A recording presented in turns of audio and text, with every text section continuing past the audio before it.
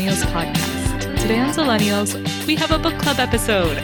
We're going to be talking about Quiet, The Power of Introverts in a World That Can't Stop Talking by Susan Cain. So why did we pick this book?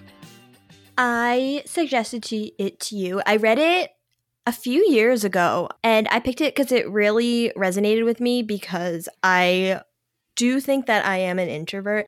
And also I had a lot of frustration with the education system and the emphasis they put on in-class participation. And so I think this book kind of made it seem like just because you don't want to raise your hand in class and like spew out whatever comes to mind first, like it doesn't mean that you're like, that there's something wrong with you, which I feel like I didn't necessarily think there was something wrong with me, but it was frustrating because teachers would expect me to behave a certain way in class and it just like went against who I was. And so when I read this book, it was kind of like, I don't know, it's kind of like one of those moments where you feel like you're seen. And so I thought it'd be a good book to read. I can totally agree with you in which there were some moments where I felt like I was very seen in this book, where I was like, oh my gosh, that's exactly how I feel. And I didn't know how to verbalize it before, but this is exactly how I feel. I think you're right in the sense that if you're somebody who has introverted tendencies, whether or not you identify as an introvert, I think that there are some really good points in the book that can definitely make you feel seen. And I think that it's also really good for helping you to develop self-awareness. So, Leanne, would you consider yourself more of an introvert or an extrovert? I would definitely consider myself an introvert, partially because of my experiences in school and how they lined up with the experiences in the book of introverts, and also kind of how the book emphasizes that the main thing that differentiates you between an introvert and an extrovert is how to recharge. And I'm totally that person where it's be home alone. Even sometimes with friends, like I go out, I have a great time, and then afterwards I'm like, I'm good, you know? So I think that's another thing, because I was like, I very clearly kind of, when I go out with people, I have a good time, but like I feel tired after that. And from what I understand is like, if you're an extrovert, that's how you feel alive. What about you? I would have to say that I'm probably a little bit more of an ambivert. I think that there are some times where I can be extremely extroverted and going and spending time with friends does recharge me. But I think that for the most part, I feel most recharged when I have some time to myself. Quite honestly, for me, the perfect day is I get home from work, I walk to the library, I check out some books, I stroll around for like an hour or so more, I come home, I draw a little bit, eat dinner, and go to sleep. Like, it involves no more contact with people. So that's kind of how I would describe myself, as a little bit of both, but I think I lean a little bit more towards the introverted side. And I think part of why I lean more towards that introverted side is because, like, for example, and this is not a knock on any of my friends, but if I make plans with a friend, I'm like, oh, I don't really want to go. I just want to stay home. And I'm like, I know once I get there, I will love it and I will thoroughly enjoy it. But at the same time, I'm like, man, I could just be sitting at home sipping hot cocoa. So I know it's good for me and I know that I enjoy it when I do it. But I do have that initial moment of, oh man, but I could be alone. I don't know. Do you feel that way ever? Yeah, I totally understand that. And I think this happens more when I don't make the plans, because I think as an introvert, it's like if I'm the one making the plans, it's like when I'm ready to have that social interaction. But I know when other people suggest plans, I'll be like, yeah, I'll go. But in my head, I'm kind of like, if this falls through, like, would I be mad? And the thing is like you said, it's like once I go, like, I'm fine. I love it. Like, love my friends, nothing against any of them. But it's like that thing, I think, with like an introvert, it's like you kind of have to hype yourself up, like even if it's people you know you like. Exactly. You're like, you're going to have a great time. It's going to be fantastic. You're going to go. You're going to have brunch. It'll be wonderful. Yeah, you kind of got to give yourself that little pep talk. I definitely feel that. So is there a specific time in which you realized that you were an introvert? I'm not sure. Honestly, I think it might have been around when I first read this book. So I'd say maybe like late teens. For me, it was kind of the same thing. I think I realized that I absolutely despised public speaking when I was in middle school. because I had to take a public speaking class because I chose not to take Spanish class because I wanted to take art. I think I realized that I was more introverted in middle school because my public speaking class, there were only about 5 kids in that class, and I was still terrified. And so it was definitely better than what it would have been if I was giving a whole class presentation, but it did make me very nervous.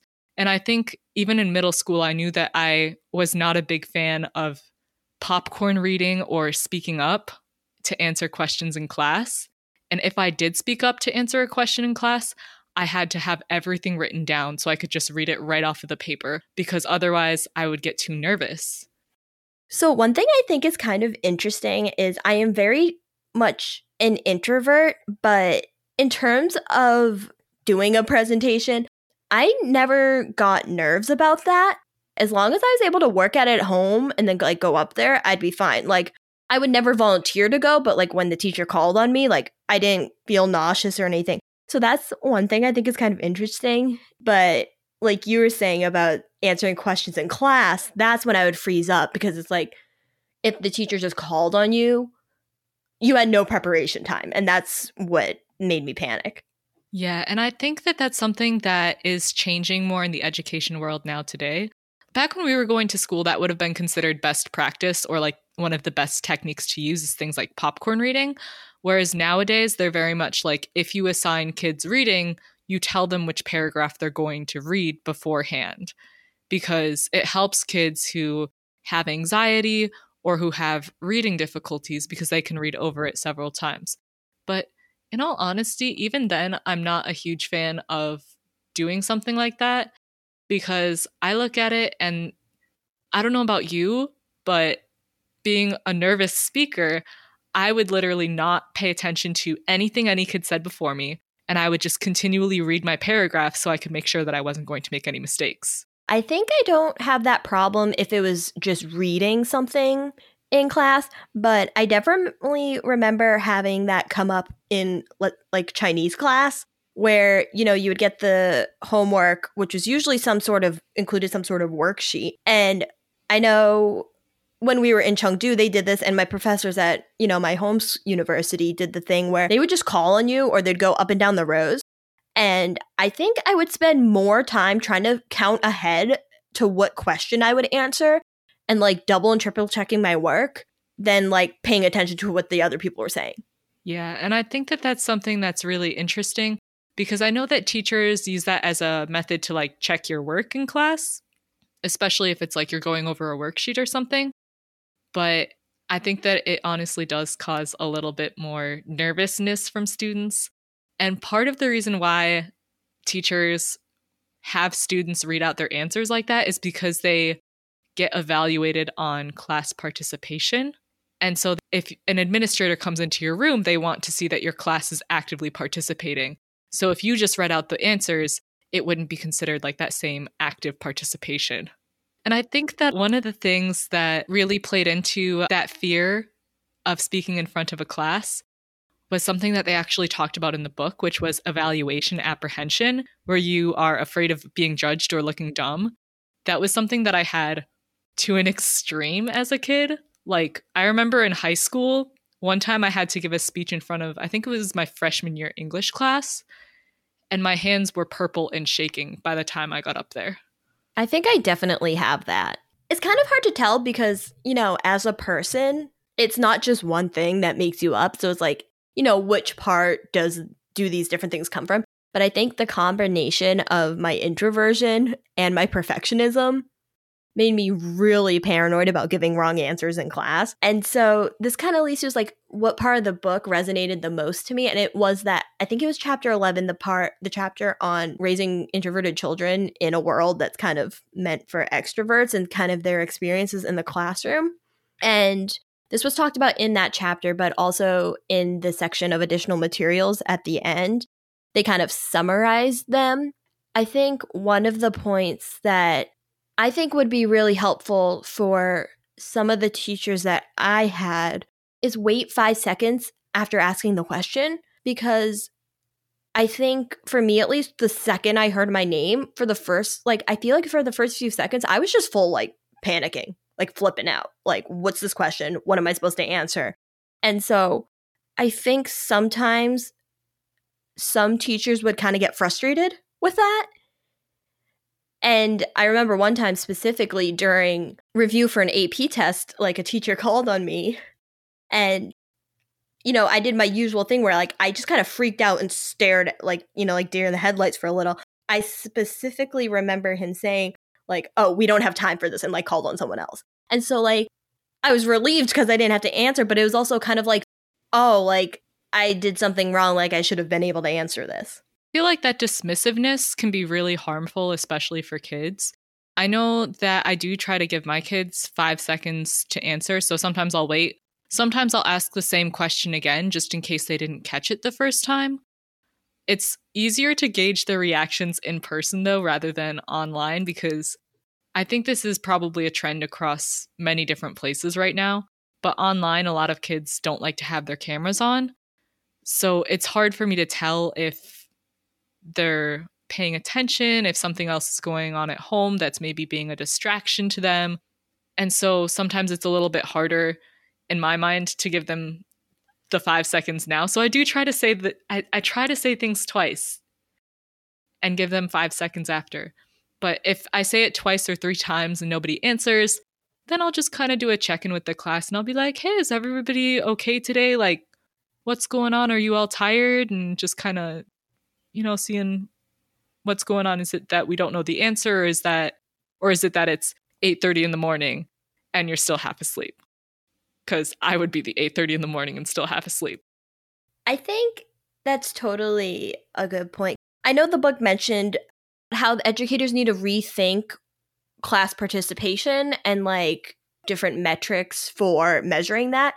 And I know one professor I had, one thing that he had as a weekly assignment was talking points. And so we'd have our assigned readings for the week. And I think they would do like the Sunday before. And in the talking points, we had to write 1 or 2 paragraphs about the readings that we did. And I think that's a great way to alternative method, because you're testing if the students actually read the material. And also it gives me something to fall back on in class. So if I did want to say something, I had something prepared already, or if he would call on me, I already had some, like I already thought about it ahead of time. And I think something simple like that could really help introverted students, because I think that's what we need the most, is just the time to think about it before we speak. Yeah, I agree. I think that that's something that's really important. And I think that hopefully teachers will recognize that more and more moving forward. I think that with the way that teaching's going right now, it's definitely more geared towards focusing on the needs of each individual student, or what we call differentiation for students. And so I think that we'll probably continue to see more of that in the future, especially because quite a few kids now have things like anxiety or depression. And so if you have like anxiety, obviously being put on the spot to answer a question is going to be really difficult for you. So it's much better to have those sort of talking points that you can kind of fall back on and reference. The only time at which that might not work is, I know that one thing that they're pushing in schools now is trying to give less homework. And so if you plan on having them read something and then talking about it in class the next day, you would kind of have to assign it as homework. So I think that's the only sort of gray area there, is that is something that some schools are trying to get away from. I think with that, another bullet point that they mentioned on this is, if you are grading on class participation, because I don't know about you, I think starting in high school, pretty much every class I had a class participation component, which essentially meant how much are you raising your hand. So the suggestion from this book says, don't just do a participation grade, like give separate points for content knowledge and participation. So then it's like not as detrimental to an introvert's grade. And it also said it's like, and I think this could be more work on the teacher's part in a way, but is to pay attention to more subtle versions of participation. Like, you know, is the kid listening? Are they taking notes? Like, don't just consider how much they talk. Definitely. And that was something that I thought was a really interesting point that was brought up in the book when they were talking about cultural differences too. And they were talking about how in different cultures, some places value choosing your words very intentionally versus just getting your thoughts out there. And America is someplace that focuses more on how well can you speak rather than the quality of the idea itself. So I think that kind of ties into what you're saying, where it's like judge also on the quality of the work or the quality of the participation. For example, if you have an introvert who doesn't participate often, but when they do, it's a very well thought out answer, I think that that's something for the teacher to take into account. And I think something for me is in high school, there was one specific teacher, and I know in college, I think I had a couple of teachers where I participated in those classes at a significantly higher rate. And I think it was a mix between, I don't know, one day I, decided to raise my hand. I said something and it's like got really positive feedback from participating. And then it's like, as I did that, I felt more comfortable with in that environment participating. And I think to the point of kind of paying attention to your students, I know specifically in the high school teacher I'm talking about and one of the college professors is they got very good at noticing the subtle cues I would have when I wanted to participate. For example, it's like I would very rarely fully raise my hand. And so I know it's kind of a joke with, I think it's the high school teacher where it's like, I don't remember exactly what he called it, but he basically called it like the Leanne elbow raise. Because I would just kind of like twitch my elbow up. And like, that's how he knew I was raising my hand. Because I was like, I think I wasn't confident enough to fully raise it, but he learned like what it looked like for me. And so it's kind of funny, but I think it also shows like the mark of a good teacher. Definitely. Is there anything that you got out of this section that you would apply to your classroom? I think one of the things that I thought was really interesting is to not see shy or introverted kids in high interaction areas of the classroom, because those higher interaction areas are what we call the T-zone, which essentially means the front row and the middle. And so that T-zone tends to be, I would say, a more high interaction area because you've got people walking past you. You're in the front row, so if you're seen, you're likely going to be called on, things like that. But I thought that it was interesting that they said not to put them in high interaction areas because if a student is placed in the T-zone in the classroom, don't quote me on this, but I'm pretty sure I've heard of studies that essentially say students placed in the T-zone do better than anywhere else in the classroom. And so I thought that was interesting. And it kind of made me wonder, where's the best place to place my introverted students? Like, is it at the front of the classroom so I can see those little signs like you were talking about? Or is it more so like tucked away to a side so they feel like they have their own space? But that was definitely something that got me thinking a lot about my own classroom.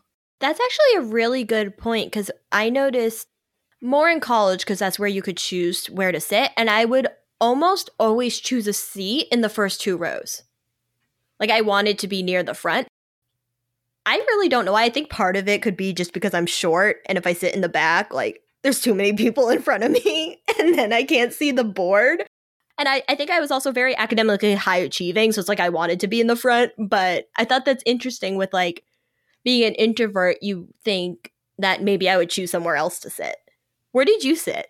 I pretty much always sat, like you said, in like the front 2 to 3 rows. I never liked being in the back of the classroom, also because I wear glasses. So, if I lost my glasses, which happens more than you would think, I lose things a lot. So if I had forgotten my glasses that day or something, I wanted to make sure that I could still see for the most part. So I always tried to pick somewhere that was either in like the front row or the second row. And I never really gravitated towards the sides of the classrooms. I liked being more in the middle. I wonder if that like had any role in our success academically. Would we have had different experiences if we had sat elsewhere? What I think is kind of interesting about that is like, did we do well because we chose to sit there, or did we choose to sit there because we were going to do well anyway? I don't know. Or maybe we like subconsciously knew that that was the best spot to sit. Maybe just like through years of observing. I don't know. I'm probably not that observant, quite honestly. So I know that I think my main takeaway was from the education section. What part of the book spoke to you the most?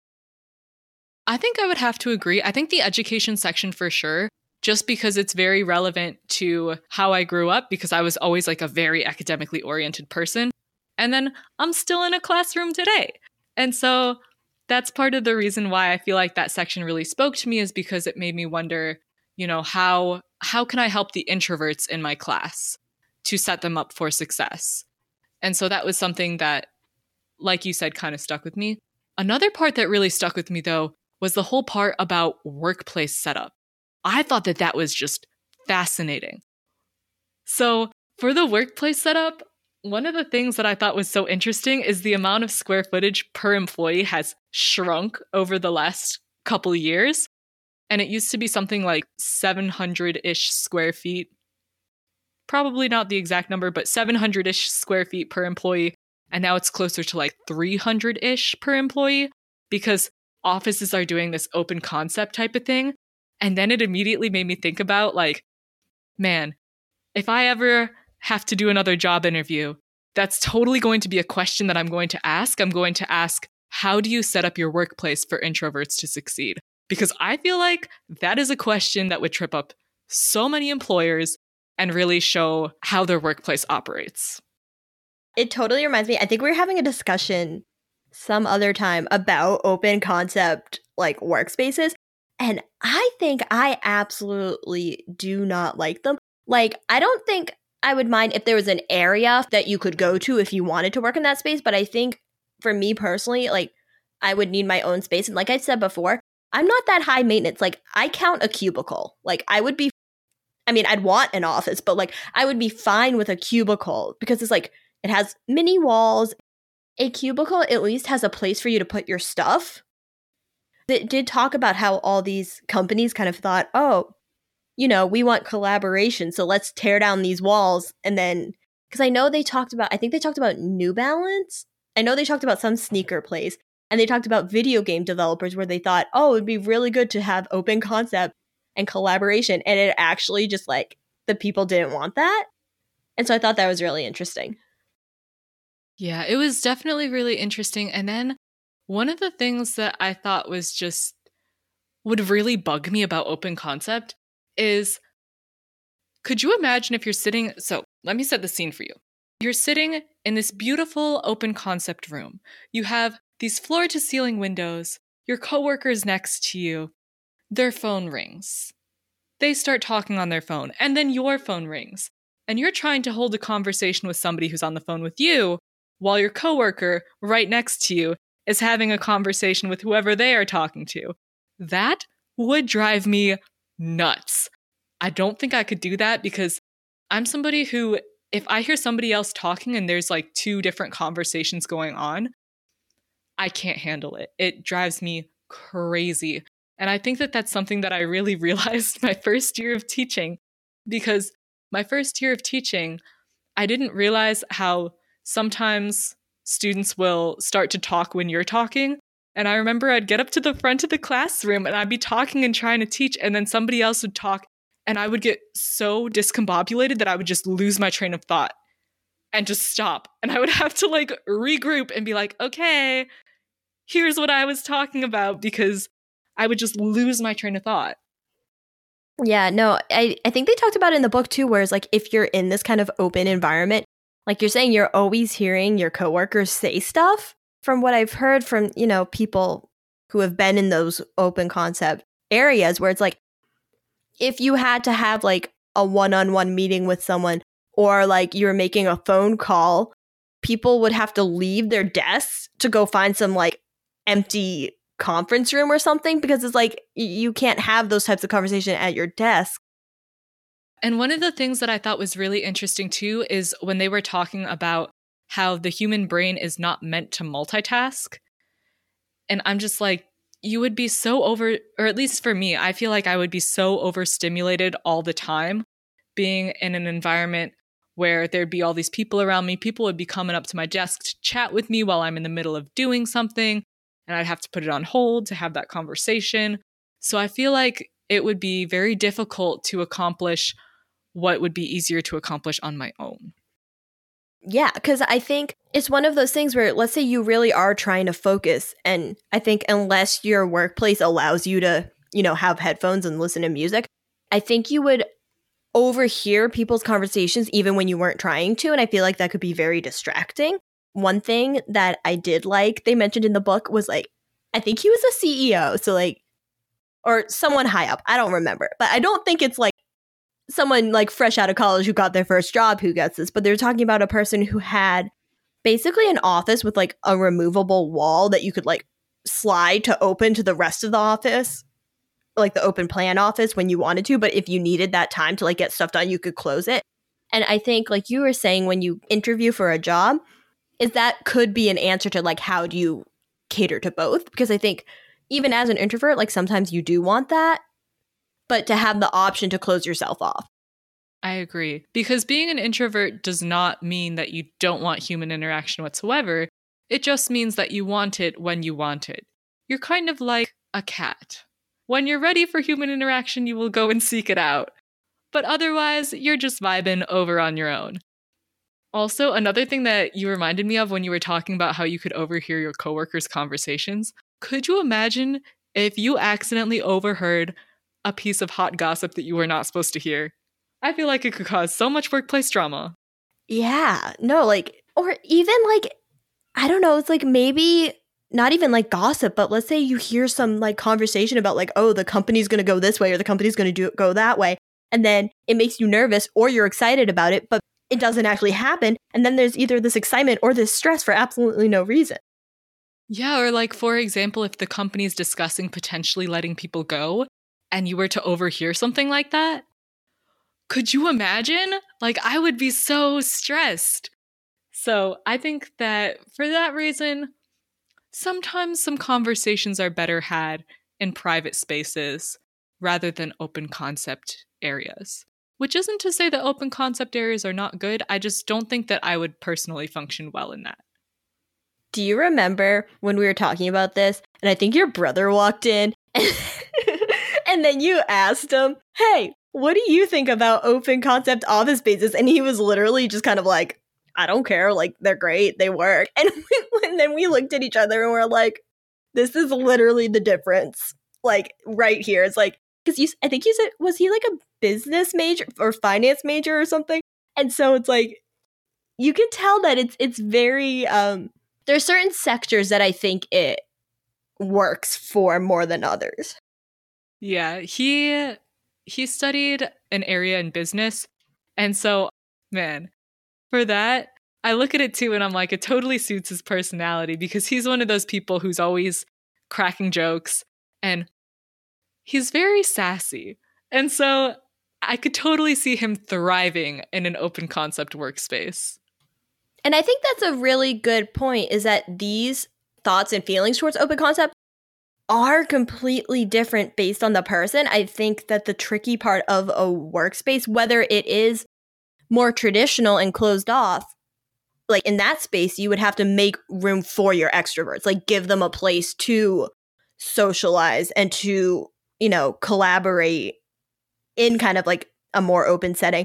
But then on the flip side, if your office space is open office space, then you need to create those spaces for the introverts, because I think either like every workplace is going to have both.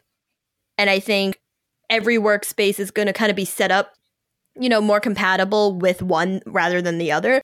And so to make sure that there is room for both, I think is really important. I think what you're saying is a great point. You really want to make sure you're not isolating either group. You want to give the introverts a little bit of what they need and the extroverts a little bit of what they need. Like, could you imagine if you had, this is just me dreaming here, but could you imagine if you had your own office and then you had a room of like comfy chairs and beanbags where everybody could go and work together? That sounds like an ideal workspace. I would love to work somewhere like that.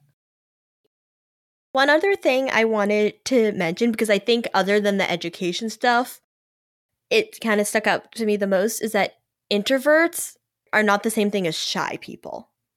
And I think people, and maybe even myself, are kind of confused by me with that, because it's like, I am very introverted, but I'm not shy. Like, if I, and another thing is like introverts are very comfortable with like a small, close group of friends. And like with them, I kind of am like the loud, like boisterous one in a way.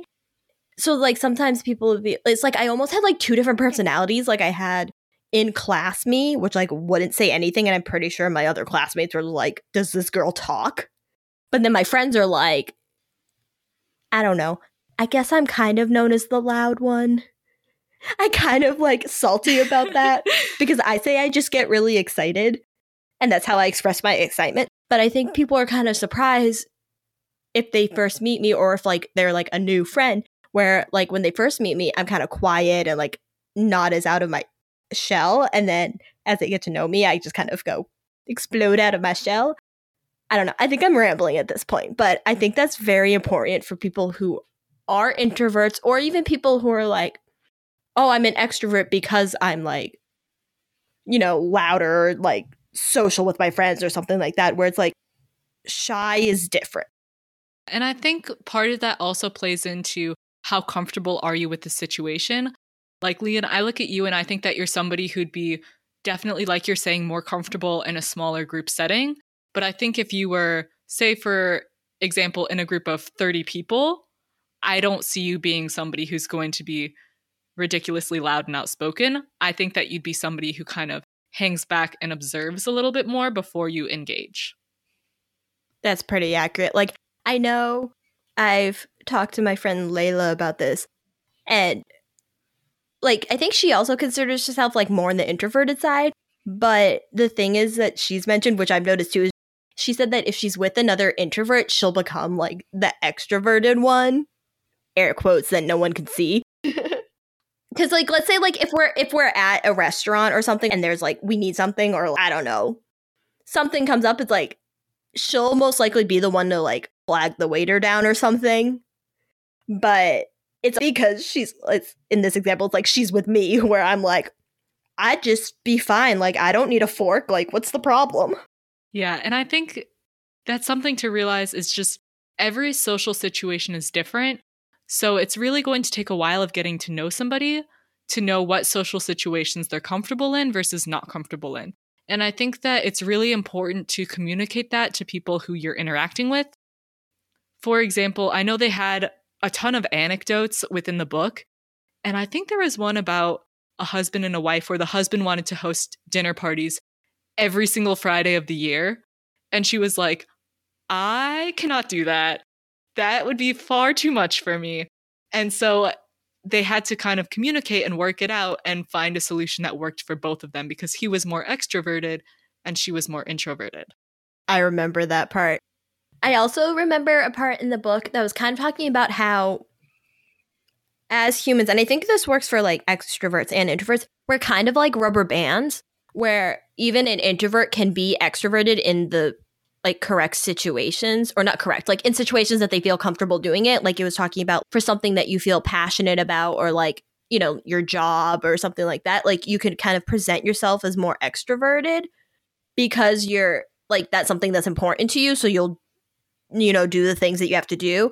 And I think one thing that they mentioned in that is like, there was that professor who's apparently like has a really big personality when he's teaching, but then I think he's like in some cabin in the Canadian woods is like where he lives. And that's kind of like the point where it's like, those people who only know him in class, like, oh wow, he must be like this crazy extrovert when in reality he like lives in the woods. Yeah. And I can definitely relate to that because I feel like when I run a classroom, I feel like I have to put on this show. I feel like it's almost like entertaining all the time, where you're trying to present information in a way that's almost kind of like, wow, look at this. Isn't this so cool? And you're trying to engage your class in conversation. So I feel like you do have to kind of put out a more extroverted front. But if you were to go and talk to my coworkers, they would tell you that I am like extremely introverted, definitely on the shyer side. And so it's interesting because that's the same environment, if you will. It's just with different groups. And because of what is required in each group, it changes how I interact with people. It reminds me too, do you remember the part in the book where they were talking about, I think it was I don't know if it was the same professor or a different professor who was at this conference and they like asked him to come, and he did his whole presentation and he was fine. And then they asked him to come to some luncheon, and then he made up this like, he was like, oh, I really like boats. And the campus was near like a marina. So he like went, he's like, oh, I don't usually get to see them. Like, so he went down at when the luncheon was happening and just watched these boats. And then he kept being invited back. And every single time he would just go watch the boats. So he had like this fake hobby because he knew he needed time to himself. And then when they moved the campus inland and he had no excuse anymore because there's no boats to watch. Yeah. And then he was like, yeah. So then I just started hiding in the bathroom.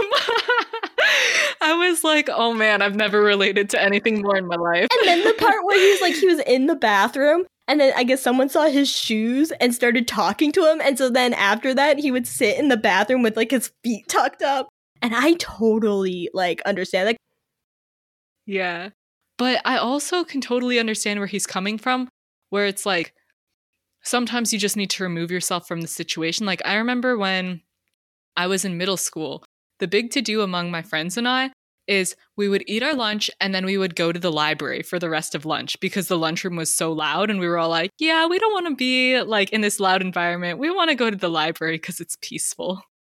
Which I think is a good point. Is a lot of this is about whether you are an introvert or an extrovert, is knowing who you are. Because I know the book talks about this, where it's like just to be able to self-regulate and to know when you do need to like kind of step back and when you're okay in those environments.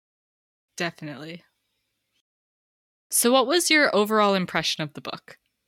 I think I really liked it for the reasons we already discussed. I know the first part of the book, I think, was a lot more sciencey about the scientific aspects of like what makes an introvert and what makes an extrovert.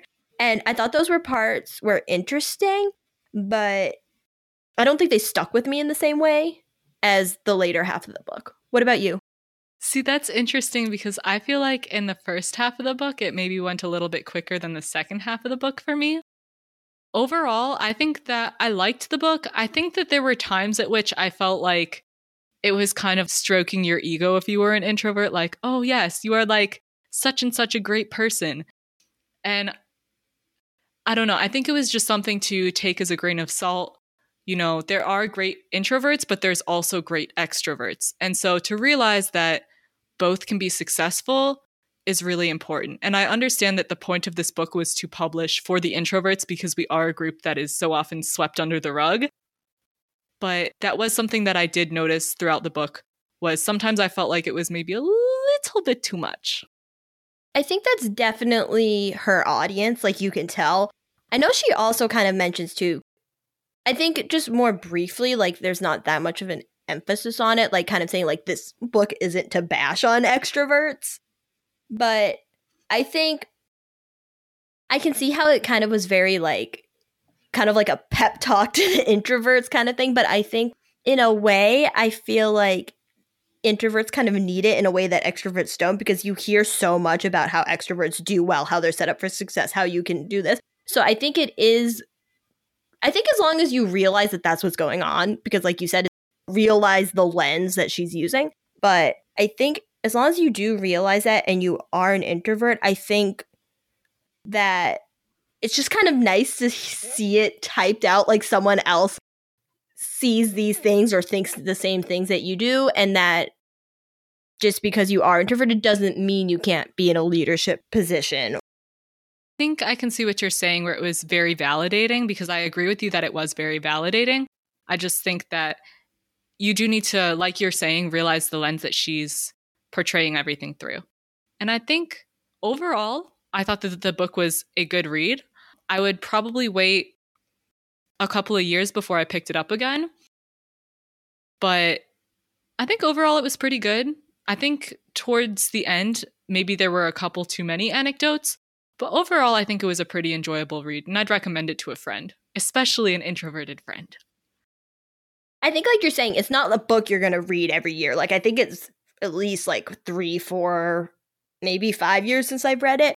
But I think that it's a good book. I think like the book itself says, where it's like it's good for introverts, and it's also good for extroverted people that, you know, let's say have a kid who's introverted, in a relationship with someone who's introverted. because it kind of shows how they're thinking. And I think I think it's just good to understand how other people think or how their personalities are based, because it just sets up more success for other things. I think you're right in that it does definitely help to spread awareness about introverts and kind of the way that we process information. So we hope you enjoyed our discussion on quiet. You can let us know in an email or a comment on our Instagram whether you're an introvert, whether you know someone, or share your thoughts if you've read this book. We'd love to hear them. And for our book club next month, we will be reading How Much of These Hills Are Gold by Sipam Jung. So feel free to read along with us and share your thoughts. If you have any thoughts on this episode, feel free to contact us through our email and Instagram. And don't forget to review Zillennials Podcast on Apple Podcasts. You can find us at Zillennials Podcast on Instagram or email us at zillennialspodcast@gmail.com. Feel free to hit the subscribe button and stay a while. Thanks so much for listening, and we'll see you next time.